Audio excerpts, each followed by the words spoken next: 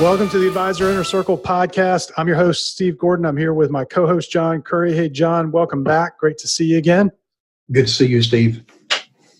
Well, we left off in the last episode. We talked about charging fees. One of the ways that you use fees is to pay your overhead so that you can have a team of people that serve your clients. And so today we're going to talk about building a team, why you should have a team, how to approach that at different stages of growing your practice, and maybe all things team related, or at least all things that we can fit in the next 30 minutes or so. Right.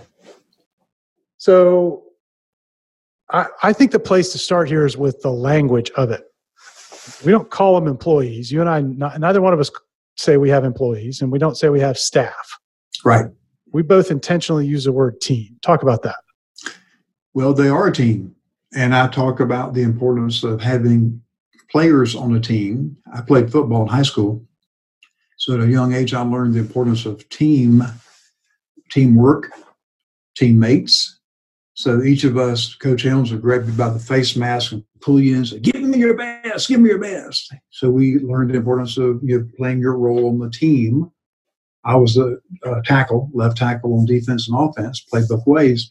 So I had to do my job, and if I did not do my job, then I let my teammates down, and we didn't perform well. So it stuck with me, and then, of course, going in the military, it really stuck with me because we worked 5-person crews when I was a mechanic on the B-52 bombers. We had a checklist for pre-flight and post-flight. Back in those days, no computers, so we used laminated paper with laminate on it, and we would check it off with a grease pencil. So part of a team. So it just made sense to me to have a team. So my team early on, and when we're getting into how to build a team, we'll go back in time. But for some people listening, they don't have a team. It's just them. They are the team. So we'll talk about why you want to get people on your team and how quickly in a few minutes. But they're teammates. They're teammates. And Walt Disney, I'm a big fan of Disney. I read everything I get on him. He never called his employees. What do you call them? Cast members. Cast members. Because you're putting on a show. So cast members are a member of the cast. So that's my thinking. Share with us your thinking. Well, I agree with all of that completely. I similar experience. I grew up playing sports. Just kind of had that mindset. While there always is a leader, the thought of employee to me is it creates this subordinate feeling, and that goes counter to what I want my team members to do. I want them to take responsibility. I don't want them to feel as though they are subordinate and waiting for me to take action and responsibility. It's their responsibility to take action because we're all on a team and we have different roles. I think your football analogy is a very useful one in this. Everybody is just as important on that field. You have 11 people out there. They don't just send the quarterback out by himself. If he was the most important one and the only one you needed, then we'd have real small football teams, right? But you need all 11 and they have different roles. And if one or two on that team aren't performing well, the whole team suffers. Well, let's tie that into kickboxing. So when I was in Thailand in the Air Force in 73 and 74, I did kickboxing. We can question my sanity for doing that. But even though I was in the ring by myself with my opponent and just a referee in there, I had a team that supported me. I had people in the corner, my cornermen, that's team. I didn't think of it back then. I was just trying not to get my ass kicked in the ring, or get knocked out and kicked in the head. But when you think about it, I had a team. I had my All John, a master, we called him. Called the master All John. And he had people he didn't crawl in the ring and wash my face. We had the corner people who did that. So that's a team. Pick whatever. Everything everyone has been part of a team. And what I teach people on my team and clients too, look, if you drop the ball, be like the receiver. Pat yourself on the chest. Hey, quarterback, on me. I dropped it. Every time you see Tom Brady, if he threw a bad pass, you'll see him pat himself on the chest. What he's saying is, hey, buddy, that's on me. My fault. Just suck it up and admit you're going to make a mistake. And just admit it. And I tell my team, the only shame or problem in you making a mistake is if you hide it from me. Don't hide it from me. Get your butt in there and tell me quickly what happened and tell me what you have done or will be doing to fix the problem. You hide it from me, I'll probably fire your ass. Tell the truth, I'll say, great. What'd you learn from it? Let's move on.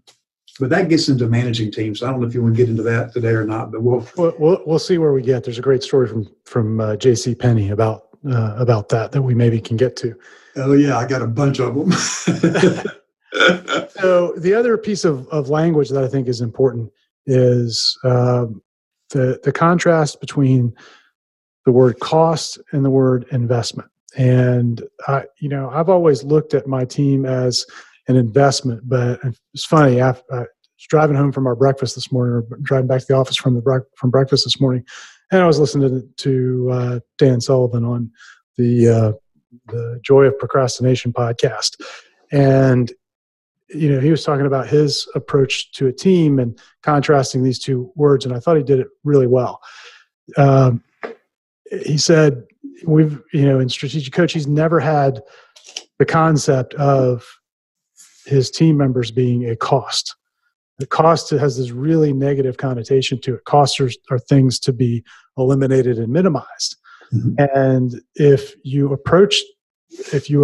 use that language around it, your posture around it, your attitude around it is always going to be, I need to eliminate those costs. In other words, I need to eliminate those people if and when I can, which doesn't help those people go out and serve the clients that you're trying to serve. But in the way he was describing it is he always has viewed hiring and building his team as an investment in himself, not an investment in the company, an investment in himself. And as I was listening to that, I thought, well, this is perfect because we'd already decided we were going to talk about this topic today. I think that's the perfect view of this. Every time you invest in a team member, you're actually investing in your capabilities as an individual, as a business owner. You're investing in your ability to free your time to do higher level tasks that you're better at and that you enjoy more. And I think that's just a wonderful way to frame that in your mind as you begin to think about this. I love it. I talk about managing a team all the time. It's the team of people, but it's also team meaning my time, my energy, my attitude, and my money. So think about this for a minute. I have people around me, as we get into who the players are, we'll go deeper. Sullivan talks about developing your unique abilities and have people around you who support your unique ability. I've done a pretty good job of that over the years. I'm striving to get even better. But if I have the right teammates around me, they're going to save me time. They're going to save me energy, right? That protects my attitude, and they'll make me money. Now, at the same time, I believe that the proper way to hire someone is to make sure that I let them know. I told Jay this morning. I said, thank you for doing what you did for me. I appreciate that. Everything's ready to go. That's why you're here, because I'm paying you for your time, your energy, and your talent. Your time, your energy, and your talent. And I think we need to let people know that. I'm investing in you because you're an asset. If they think about this, if I come to work every day and you make me feel like I'm a cost, that's a negative, why would I want to keep coming to work? What prompted this, he made a comment about, I said, how are you doing? He said, I'm doing great. It's Friday. And I said, you rarely say that. And I'm glad, because we had one person who worked in the firm. Every day was closer to weekend. And we were chatting about it. And as we're getting set up for this, I said, I couldn't work with a person like that. I would either have to coach them up or coach them out. Because you're not going to sit around me making it sound like that every day you can't stand coming to work. If you do, I'm going to help you find something else that you are happy about going to. A good coach will do that. A good coach is going to say, look, you seem to be unhappy here. How can I make you happier? What can I do to help you?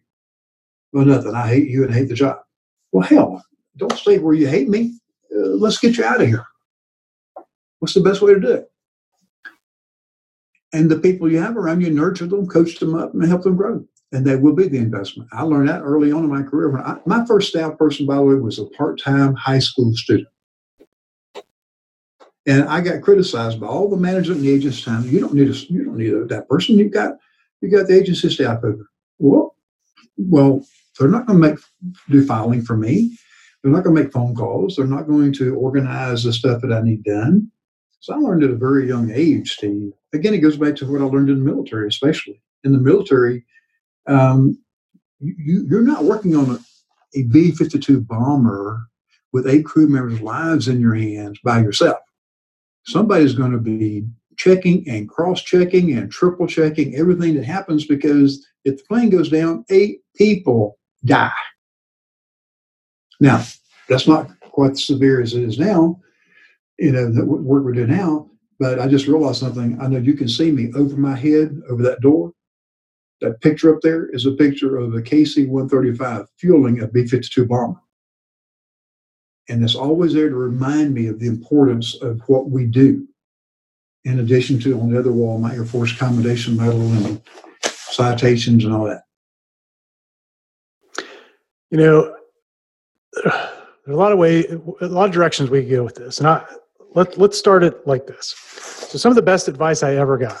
I think last episode we mentioned our mutual friend, David Lovelace, who was a mentor of mine. And David, most people will never have heard of him, but David's claim to fame is he was the CEO of Boston Whaler Boat Company for quite a long time. Actually was responsible for turning them around at one point. And one of the things he told me as I was starting this business, and my first company, we had 3 different offices, and I had gotten to the point where I had an assistant in 2 of the 3 offices, because those were the 2 that I spent most time in. And people were, always wondered, why do you have 2 assistants? Well, because I needed help when I got to where I was going to be productive. And when I started this business, of course, like you start any business, there's not always a lot of money around, and there's not always a lot of revenue right at the beginning. But the best advice he ever gave me was, as soon as you're making a little bit of money, cut your pay in half and go hire help. And specifically, go hire an assistant. Mm-hmm. Very first hire in any business. And I think that's really applicable to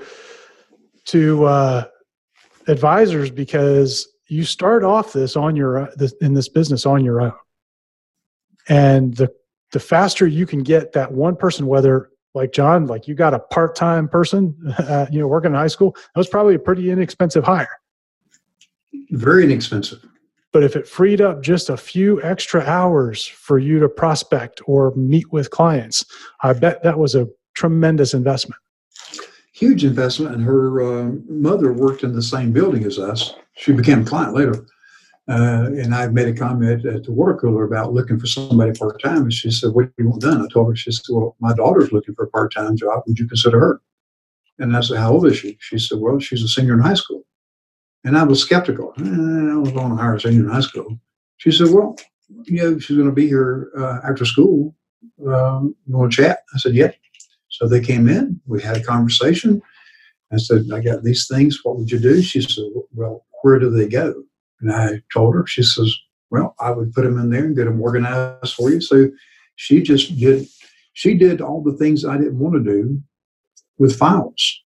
And she would get things organized. I did some direct mail back in those days, so she would lick stamps and put them on the envelopes.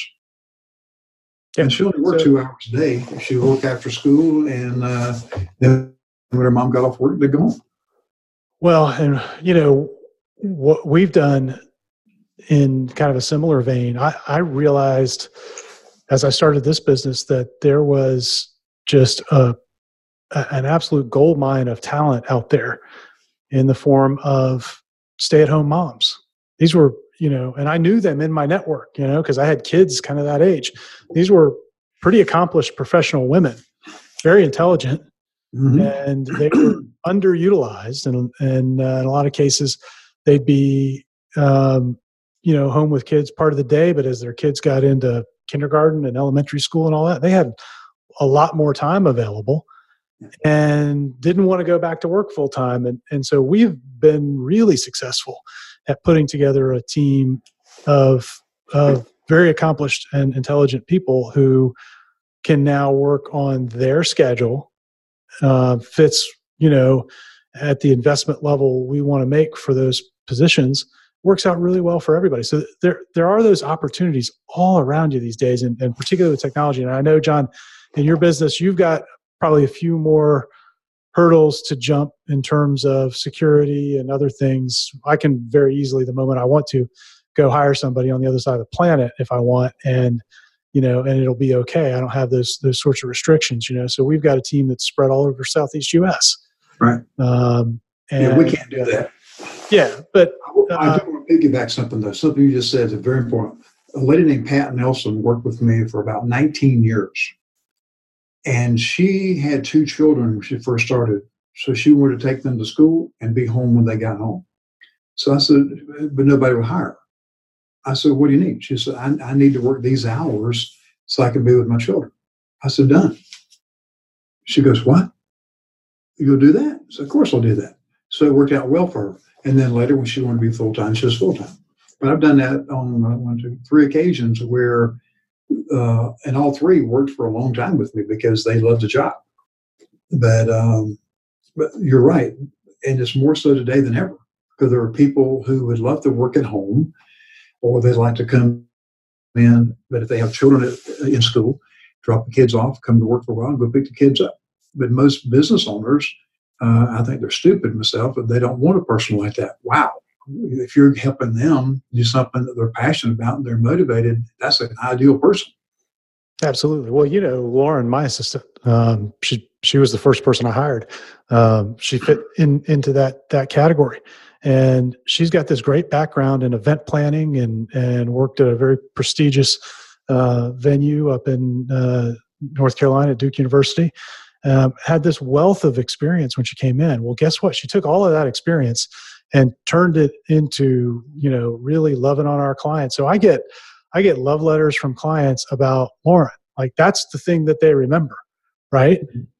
Because she gives them that kind of experience. So, and she can do stuff that I'm not naturally. I'm, me, John. I can probably be a little prickly sometimes. No, not you. Because I want to get results for our clients, and if they're not doing the things that I think are going to get them the results, I'm going to tell them. But but what that allowed me to do, and I want to talk a little bit about the idea of unique ability and getting focused on the things that only you can do in the business. Because at the end of the day, you want to be working along this spectrum, right? And when you start out and it's just you, like I think probably everybody starts in financial services, right?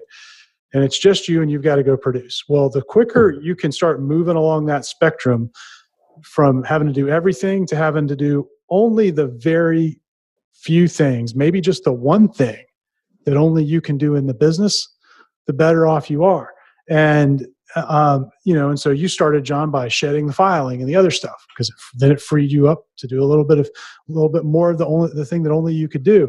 And little by little, you start working that way. And we've gone through, we can go down this route if you want to. We've just gone through where we've built out our team even further, and begun to build out our processes and systems behind it. So within the last 6 months, I've freed up 2 whole days a week, which has been so powerful for the business. Like 2 days a week, that's a chunk of time. But you've got to know where you're going with it. You've got to sit down, I think, and define what's the thing that you're best at in the business that no one else can do. And then start making a list of all the other stuff that has to happen and figuring out how to get it done by somebody else. I agree totally. And one of the things that helped me grow to another level, like a big level, I can go back and look at several times in my career where all of a sudden I would have a massive increase, a 50% increase or doubling of my business. And every time it's been one of 2 things, either learning something like getting my COU designation, CHFC, master's degree. Every time I did that, I saw a big jump. Every time I added another person that I had confidence in and they had confidence in me, I saw a big jump. What we're working on now, as far as my team goes, is having, for lack of a better term, let's call him a paraplanner. So Jay, we'll talk about him. He's to the point of where he can sit in client meetings. Matter of fact, this morning while we've been doing podcasts, he's been taking care of 2 clients who brought checks in. So he met with them and got the money. I made the sale. My recent was just last night, 4:00 yesterday. So she brought a check in this morning. And then with April Schoen, been with me 5.5 years, while she went from being an assistant, we knew she wanted at some point to consider being an FR herself, field representative, advisor. So now she's doing that. So she's able to take over client relationships to free up my time. And he's not in sales yet, maybe never be, but he can take over client relationships. And we added to the mix my friend Ed Bradbury, who I brought into business 22 years ago. He was first a client, now an advisor, and his wife, Debbie. So they're part of the team. And then I have Audie, who's now part-time. She was full-time. She's part-time. Each of them have distinct roles. And what's happening is when I get out of the way, more gets done. So I'm actually going places to be out of town. I'll be in Philadelphia 3 days next week, Monday, Tuesday, Wednesday. Well, they've got things that they'll be doing while I'm gone. Get out of the way, let them do. Talk about that a little bit. I mean, you and I both have made it a habit over the years to literally leave the office so that the team can grow and things can get done. How have you used that over the years? Because that's counterintuitive, I think. It is counterintuitive, and I have to give credit to Dan Sullivan for that, because I was in his coaching program back in 1994 through 97. Then I left for a while and went back in 2003. One of the things that hit me like a ton of brick was get away. You need the free days. You need to let your brain relax. You need to get away anyhow. But when you're gone, don't call and check up on them. And I was always pretty good about that since the 80s. Don't call and check on them every 10 minutes. Did you do this? Did you do that? As he put it, you have to let them make the mistakes. They've got to grow. And then if you're there constantly to bail them out, how will they grow? So I'm very good. There'll be days, Steve, where I won't have a conversation with one or the other of them other than in a client meeting. There are days if I have, I forget now, Wednesday, Jay and I had 4 appointments. I talked to April once. She's in Jacksonville. We do a lot of stuff online like we're doing here with the Zoom or Skype. But my view is I learned from Dan to go hire people that is an investment. I'd already been doing that, but took it to another level. And I learned from one of my mentors, one of my managers years ago. I said, Sid, when do you know it's time to hire someone? He said, the minute you start thinking you need someone, hire them. Don't wait until you need them. I was sharing with you this morning, and I was reminded April on the way in, we're looking for another person now. I want someone who will basically be our office administrator so that Jay can do his thing, April do her thing, and we have someone that's managing the, quote, flow of stuff. So I've watched you build this, and you and I kind of take the same approach to it. And it's, I think it's instructive. You bring people in, and, you started out, 3 years ago, you were sort of rebuilding your team. 4 years ago, maybe 5 years ago. 5 years ago. Is it 5 years? It's been that long. Mm-hmm. That's when you were beginning. So you were kind of beginning to rebuild the team, and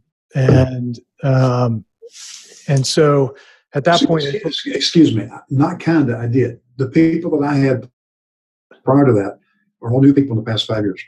Right, new faces other than Ed. Yeah, absolutely. And so, so April comes in, and she started out doing kind of administrative stuff for you, right? Mm-hmm. And you've just repeated this pattern over and over and over again. You'll bring somebody in and have them perform a role that is needed, but is broad-based and probably relatively low level.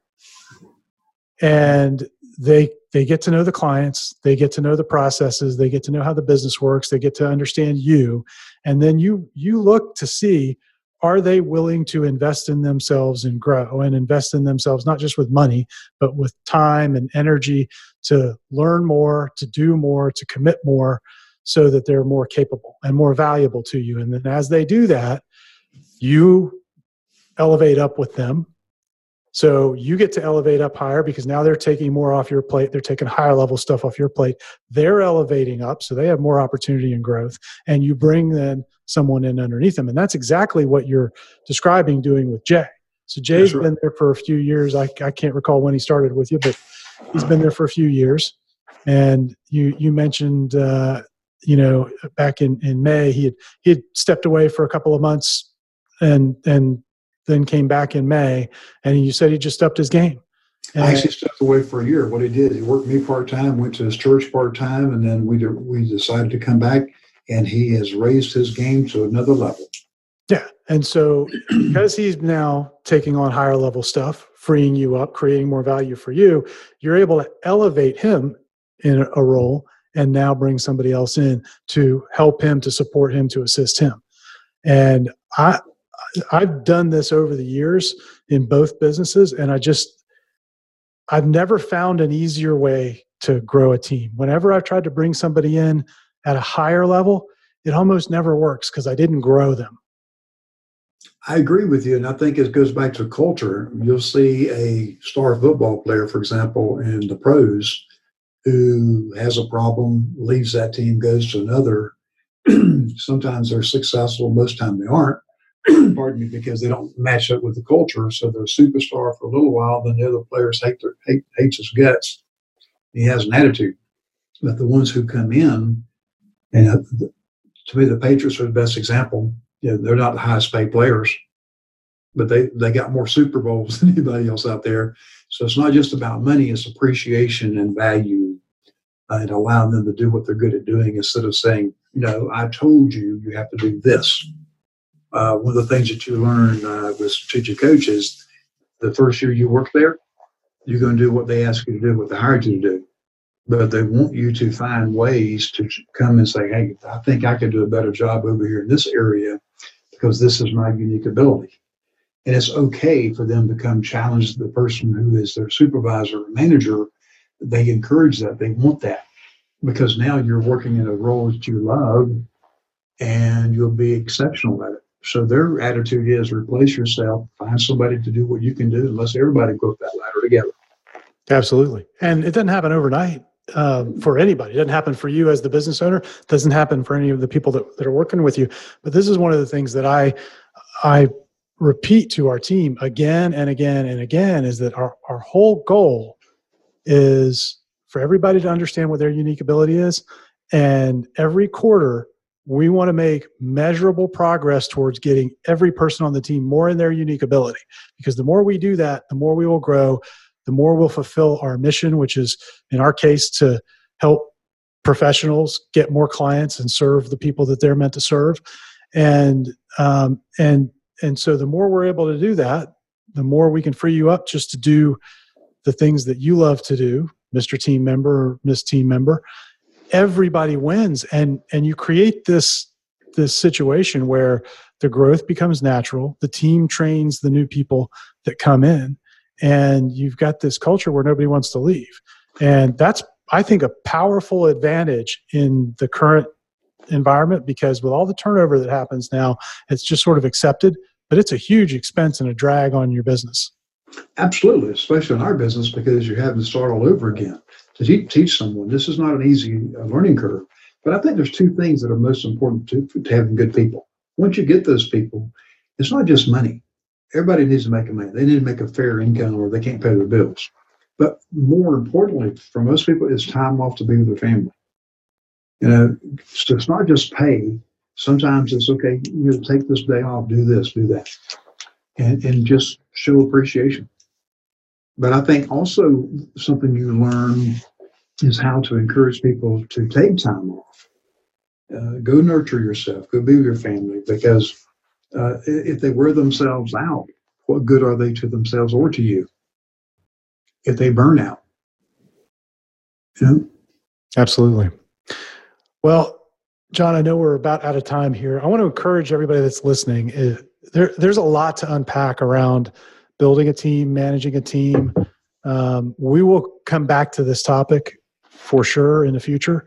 So I'd love for you to just stop for a moment and drop us an email.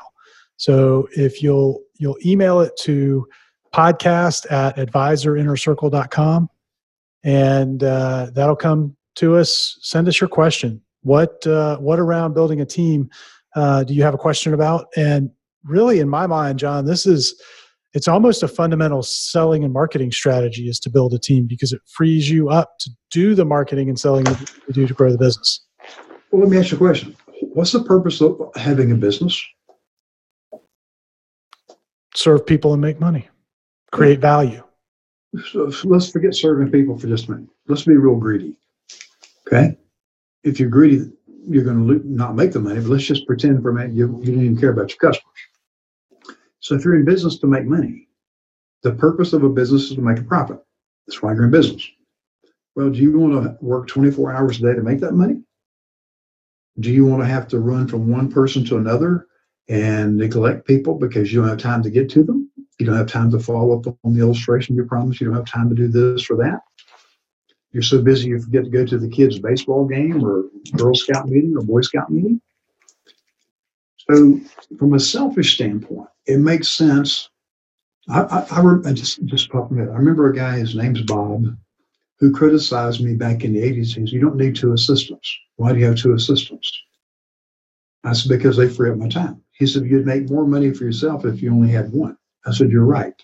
But if one of them gets sick, then I'm doing it myself." So I've always had 2 people since 1982. I've always had 2 assistants, at least 1 full-time, 1 part-time. Most time 2 full-time.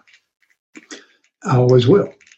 Because if you need to be off with your kids because your kids are sick, I don't want my business to be sick. You know what I'm saying? So think in terms of when you hire someone, you're investing not only in another person and their family, you're creating an economic opportunity for them. You're also creating more time, energy, a better attitude, and more money for yourself if you choose to do it. So it's leverage. It's leverage in a positive way. And then if you're taking the same attitude with your clientele and protecting them and taking care of them, now it's the same thing. We get into referrals, another conversation. We're going to talk about how to use the same philosophy to get people to want to brag about you and send business your way. Absolutely. Well, John, we could go in all kinds of directions with this. Let's make sure we circle back around. I think it'd be useful to talk about management as we go down the road, and probably a little bit about compensation philosophies as we go down the road. And hiring. How do you go about hiring someone? Yeah, absolutely. How do you recruit, hire, train? I agree all that would be important. And I don't care where you are in your career, guys. I've been doing this for a long time. I'm pretty good at what I do.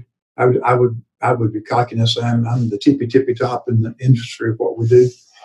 And I'm constantly working on how to learn and grow. And Steve, you've helped me a lot with that. And I'm grateful for that. And I appreciate your friendship and being a mentor. Absolutely. Well, folks, that's the end of another episode. Do me a favor and do John a favor, if you would. If you enjoyed this, if you got something out of it, share it with an advisor that you care about and get them plugged into the podcast. We'd love to have them as a part of the audience, and we're grateful that you're here. John, my friend, great to see you. See you next time. Good to see you, Steve. Be good. Bye, everybody.